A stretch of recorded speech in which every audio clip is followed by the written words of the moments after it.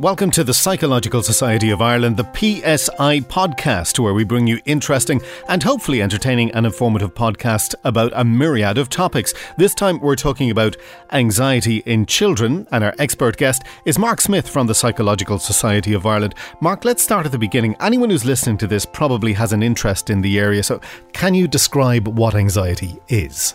This is probably the best question you could have asked, because anxiety is an emotion, and it's an emotion like every other emotion that we experience. So happiness, anger, sadness, frustration, it is an emotion. But the difference between anxiety and the others is it has a really specific and big physiological impact on our body. So when we get really anxious about something, our body gets activated. So our heart beats a little bit faster, we breathe a little bit harder, our legs might shake, our muscles might tense up. So our body gets ready to fight or to run away. So we feel it more than any other thing. And that's a good thing. And I meet with people all the time about difficulties with anxiety, and sometimes they come to say, well, look, what's your goal for coming to me? I don't want to feel anxious anymore. So that's going to be quite tough, because that's like saying I don't want to feel happy, or I don't want to feel sad. It's a normal emotion. Did it come about from when we were first around and it was the fight or flight kind of thing? Absolutely. So it's a protective, safe response. It's our early warning radar system. It lets us know when we think there's danger around, and when there's danger we get ready to protect ourselves or to run away. The difference now is that we don't need to worry about running away from large animals. We don't worry about that physical sense of danger. The problem now is that it's mostly around social judgment and worry about what people think of us. Right. So we're surrounded by people all day, every day, so we can't get away from it. But the analogy that I like to use is if you think about Dublin Airport and you think of the radar system. So what that does, that scans for airplanes, and it's calibrated so it only finds airplanes. So most of the time they're going to be a good distance apart, doesn't feel too overwhelming, and we don't get anxious and panicky about it. Now, if a little gremlin or a virus or something gets into the system, and instead of being calibrated for airplanes, it finds birds. So suddenly your radar screen is covered with danger everywhere, and you don't know what's a bird, what's a plane, and all you want to do is get away from it. So for lots of people that I would see, they're always active, they're always seeing danger all around them, and it's exhausting, constantly thinking about the worst case scenario, about catastrophes. And what anxiety does when it gets into your brain that way is it makes you think that this bad thing is always going to happen all the time, every day, all around you. So imagine what that's like for someone. Glass half empty 24/7. Oh, not even half empty, practically empty. Glass hasn't even been put in front of you. Not at all, and you're always seeing danger. And you're also, so there's kind of two things that happens. We've got that physical reaction like I was talking about. We've got the heart beating faster, the shortness of breath, that typical panic attack type description. But on top of that, you've got your thoughts. And, you know, when I have these conversations with young people in particular, I say, look, tell me about your what if thoughts. And they look at me and go, how do you know I have what if thoughts? And it's this kind of psychology thing of, you reading my mind? No, I'm not. But I know, because that's what people come back with. So what if my mum and dad don't collect me outside school? What if I get the coronavirus? What if Ukraine invades Ireland? What if I get sick in school? What if the baddies come and kidnap me at night time? So all of the thoughts start with, what if this really bad thing happens? And when their body is activated like that, it makes them think that the belief is definitely going to happen. Why do people think that way in the first place? But everything they think is a what if, and most of these things are just never going to happen. Now that's the piece. Everything that people are kind of scared about or anxious about is technically possible, just unlikely. And that's why reassurance doesn't work. So as parents, as adults, we come in and we try and reassure the young person that don't be worrying about that, and that typical Irish phrase of it'll be grand. It'll be grand. So from two perspectives on that. One, the child internally, their heart is pounding, they can't breathe, they're absolutely terrified, and the parent says it'll be grand. That's not going to work. Well, they don't feel grand. So what it does is there's a disconnect between the young person's internal experience of I don't feel grand, and the parent saying it'll never happen. Now we also have to think of our news cycle at the moment. So when a child is worried about a catastrophic, bad, dangerous thing happening, like a mum and dad dying or a car crash or somebody getting sick, and they're really worried about it, and you say it'll be fine, it'll be grand, it'll never happen. Your daily trip to school, if the news is on, they're hearing about 1,000 people dying from the coronavirus. They're hearing about 6 people dying of car crashes. Well, listen, news stations are not doing their job if they're not making you scared. Absolutely, and children will hear this news, so they know that bad things happen. But what happens is when anxiety gets inside them and it really messes with their head, it makes them think that it's going to happen to them, and it's going to happen every day. So they overemphasize the odds of the bad thing happening. So reassurance as a technique for reducing anxiety, especially with kids, generally doesn't work. Well, before we get on to how to deal with it, I suppose, does the child typically know that it has anxiety? No. With children, we assume as adults, we look at them and we can see they're anxious. And we assume that they know that's what they're feeling. So for lots of kids, for most kids, they need assistance with emotional labelling. So when I'm feeling a certain feeling, be that anger or sadness or anxiety, to say back to them, it looks like you're a little bit nervous. It looks like you're a little bit anxious. Because kids' language grows as they develop. We help them with it. But their emotional language is no different. So we have to explain to them, this is what happens when we get a little bit worried. And our heart will beat faster and here's what we feel like.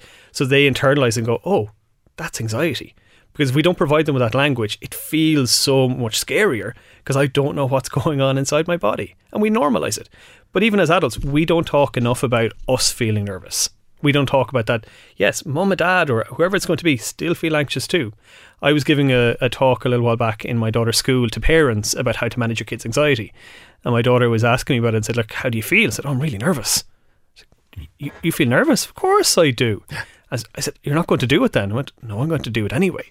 So again, it's about humanising and role modelling that we all feel anxious, every one of us, but it shouldn't stop us, for the most case, from doing the things that we need to do. And children are becoming anxious at younger ages, some as young as 2 to 4. Presumably it was always like that. I wasn't certainly aware of that, kids that age being anxious. Well, I suppose most of us don't remember what we felt. Well, there is that too. I thought it too. To be fair, yeah. But it's also it's developmentally normal at 2 to be scared. You're small. You can't protect yourself. So when you hear the noise of the doggy barking and you see the doggy running or you see something loud, it's terrifying because you're quite vulnerable. So it's actually a very protective response to show distress and anxiety about something new. We see it with stranger danger. Do I want my 2 and 3-year-old to be scared of danger or scared of strangers at 2? Absolutely. So it's perfectly not only normal, it's expected and helpful.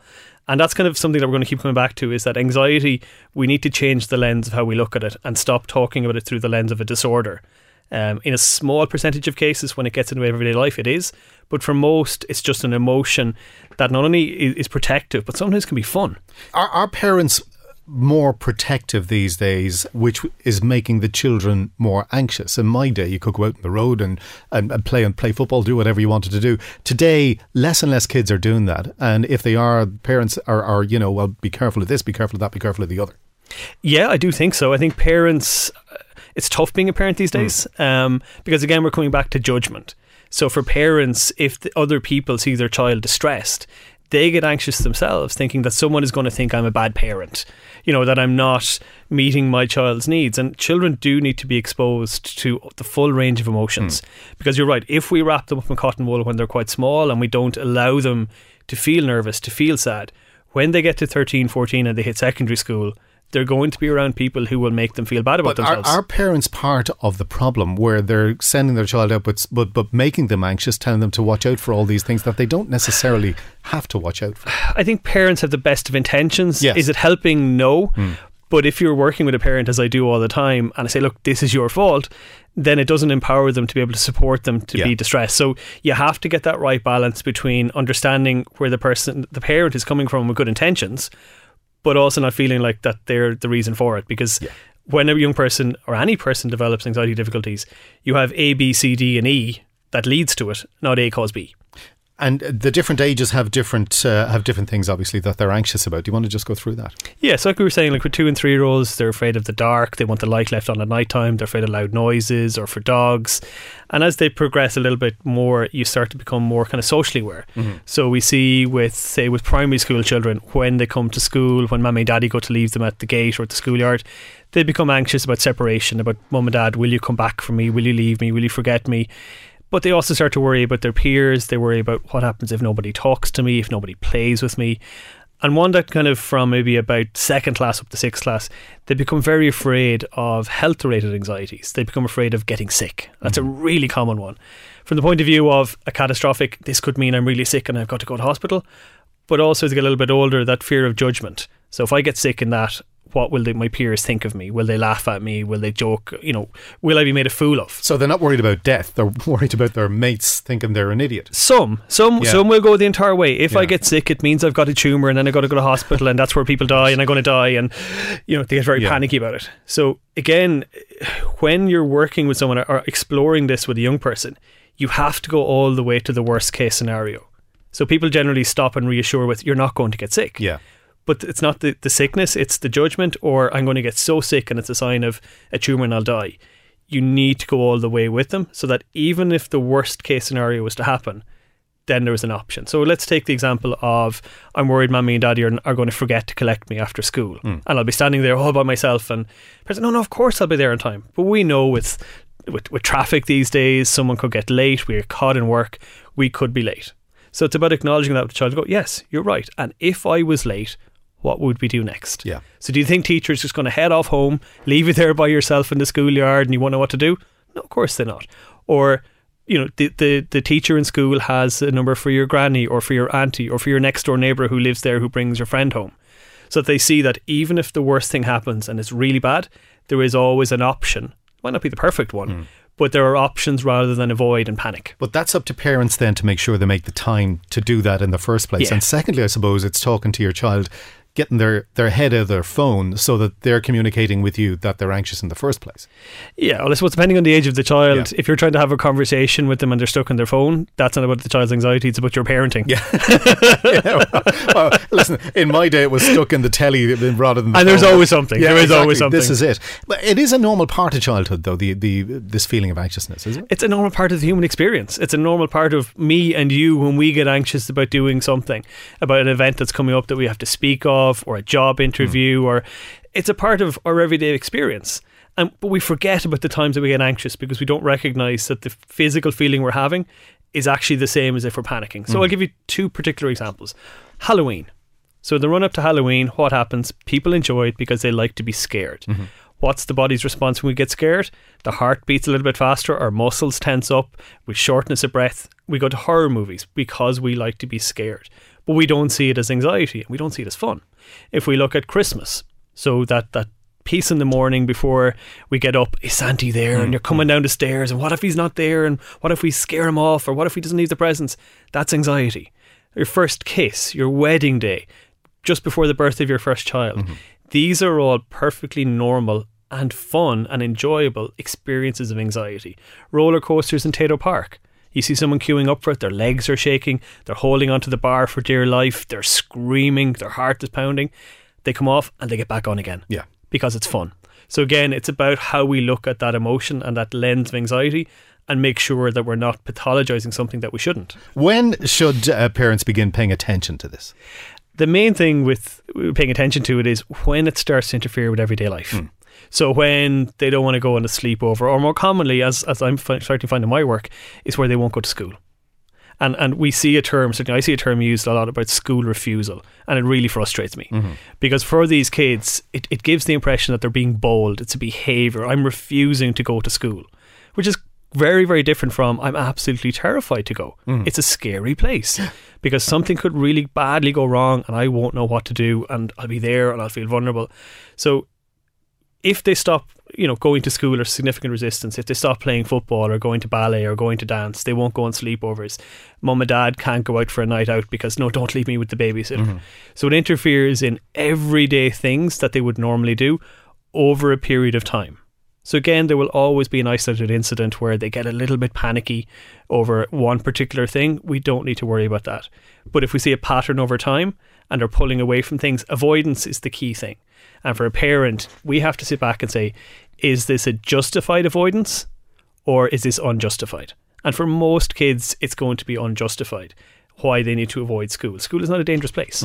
Yes, there's going to be some anxiety around tests, but fitting in, that's a normal anxiety. How do you coax that out of your kid? Well, it's also even the expectation that we need to get it out of them. It's okay that we know. So part of the difficulty you were saying earlier on about parents and emotions and kids is parents lose confidence in their ability to parent. So if we bring it back to when we've got babies, okay, so babies can't talk, they can't communicate with us beyond noises. So when you've got your first child there and they're crying, you don't know, is it colic, is it wind, have they a poo coming, are they hungry, are they tired? We don't know. But as parents, we do a best guesstimate as to what we think is going on, and we trust our instincts and we go with it and they're okay.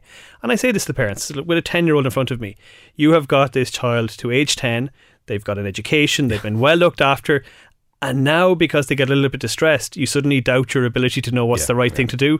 So parents need to trust themselves more. So for the vast majority, if I was trying to pull a sickie when I was younger, my mum would go, I know you're messing, get out, you're grand. You weren't as talented as me. I probably not, maybe not a pull of sickies, I wasn't. I'm telling you. But parents know when they're genuinely sick and when they're not. And you can acknowledge the distress and say, look, I can see you're a bit upset. I know you really don't want to go to school, but it is the best thing to do today. So it is important to validate the emotion the child is feeling, not to dismiss it and say, that's silly, that's stupid. Then they're not going to tell us stuff. Yeah. If they think that we can't recognise and connect with what they're feeling, I'm going to stop telling you. Are there techniques that work to help children with anxiety? There's techniques that work with all of us. With everybody. With all of us. The main thing is that analogies and metaphors work really well when I do that with it, so kids can identify with them. So when I give these talks in schools, we're growing up with a generation of kids who communicate through pictures on Snapchat, on Instagram. So when I give these talks in schools, 95% of the contact is pictures, because they can remember it. So I will often show them a picture of a guy standing in the sea and he's got his arms out. So again, we need to talk about emotions. So emotions are like the sea. It is going to be constant. And if you think you're going to stop anxiety, it's the equivalent of putting your arms out in the sea thinking you're going to stop the waves. It gives you something to do, but it doesn't stop them. So when we go into the sea and we're standing there, pick any beach you want, 95% of the waves that are going to come in will come into your ankles, they'll tickle by, and then they'll go back out again. And we don't notice them. And that's what anxiety and emotions are like. Every now and again, something bad is going to happen. That's going to make us feel a bit panicky. It'll knock the wind out of us a little bit, and the wave will pass again. Even less likely, once, twice a year, we get a massive big storm. That wave hits us and it bloody hurts. It really hurts. And then the wave passes. So the most important lesson that a young person can see is that even when I'm experiencing this emotion, it will pass. And I have this conversation with them when they come to see me. And I say, I can absolutely bet my mortgage with you that anxiety will pass. And they look at me like I'm mad. You can't guarantee that. I can. So tell me what the last time you had a really bad panic attack. And it could have been the previous Sunday. And they were really distressed, really panicky. I said, okay, are you that panicky right now? And then the penny drops and they go, no. Oh yeah. So again, we need to instill the confidence that when anxiety builds and builds, it's not going to last forever. Yes, it is unpleasant as we're waiting for it to subside, but it will subside. Does that work with everybody?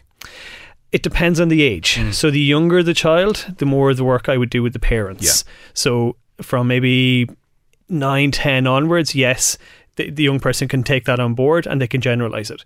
At a younger age, what you're expecting them to do is come in, listen to a stranger they've never met before, take it on board and then put it into practice in the real world. It's too much to expect them to do it. So it is important, with the younger the child, the more have the parent to support them in that situation. Certainly with adolescents and adults, yes, they can take it on board and put those things into practice. Put what things into practice? So understanding the emotions, understanding that it's normal. Again, it's coming back to understanding the lens, understanding that when we have that physiological symptom, that it's not always a sign of danger. So being able to differentiate. So again, I would ask the question of, if I could reach inside your head and flick a switch so you never had to feel anxious again, would you let me? And 40 to 50% of people I meet would say yes. And again, I go, okay, but what about this situation? So I'll talk to them about roller coasters, I'll talk to them about the first kiss, or I'll talk to them about walking down the street and you hear a noise behind you and you look around and it's a guy with a balaclava and a knife. So if you've got no anxiety, you look at him and you go, oh, that's a nice hoodie. Where's that from? If you've got anxiety, you look and you go, oh crap, and you run like hell and you get out of there. So again, that it's something that we need, but also anxiety isn't optional. So with teenagers and adults, I use this analogy, not with small kids, but if you walk into your favourite pub, okay, and you walk in and you like beer and you've got 6 taps in front of you, you look at them and you go, do you know what, I'm going to pick this tap and I'm going to pour my pint and you can control the flow of it. With emotions, there's one tap. So when we open that tap, we let all emotions out. So happiness, anger, sadness, frustration, they all come together as one package. So again, I'm trying to normalise with young people that anxiety is part of our human experience rather than something unique and pathological all the time. So I need to make it less scary. So essentially, if we look at any of the anxiety difficulties that people experience, be that social anxiety or separation anxiety or OCD or any of within that family, what they all have in common is that the person really struggles with being afraid of being afraid. That's what they all have in common. So it's about assisting the person to become afraid and not avoid it.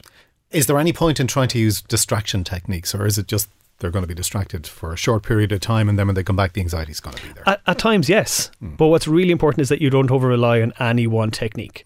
So distraction will work maybe in a moment to get you through it, but it's not always going to work. Yeah. So if we want to conquer a particular anxiety, we use a thing called graded exposure. And what that means is helping the person to become anxious while being exposed to the thing that they're afraid of. So that could be, if we take an example of heights, okay, it might be that, look, I'm afraid to go up on the lift to the first floor. So we take the lift up to the first floor, and that's as far as we go. We don't go any further. The person will get anxious, and we help them in that moment to see that, okay, I'm anxious, it passed. And the single most important thing with their cognitive piece is they see that the worst thing didn't happen. So they could have this fear of, it's going to crash, I'm going to get stuck in it, I'll need the fire brigade to get me out. What's going to happen? I'll be trapped here forever, and they'll have to feed me through gaps. So you support them through that situation, say, look, I can see what you mean, it could happen, highly unlikely, and I'll have the fire brigade on standby just in case. You get to the first floor and the anxiety reduces. Then you aim for the second floor, the third floor. So you're trying to consistently increase the person's anxiety so they become more confident in managing it.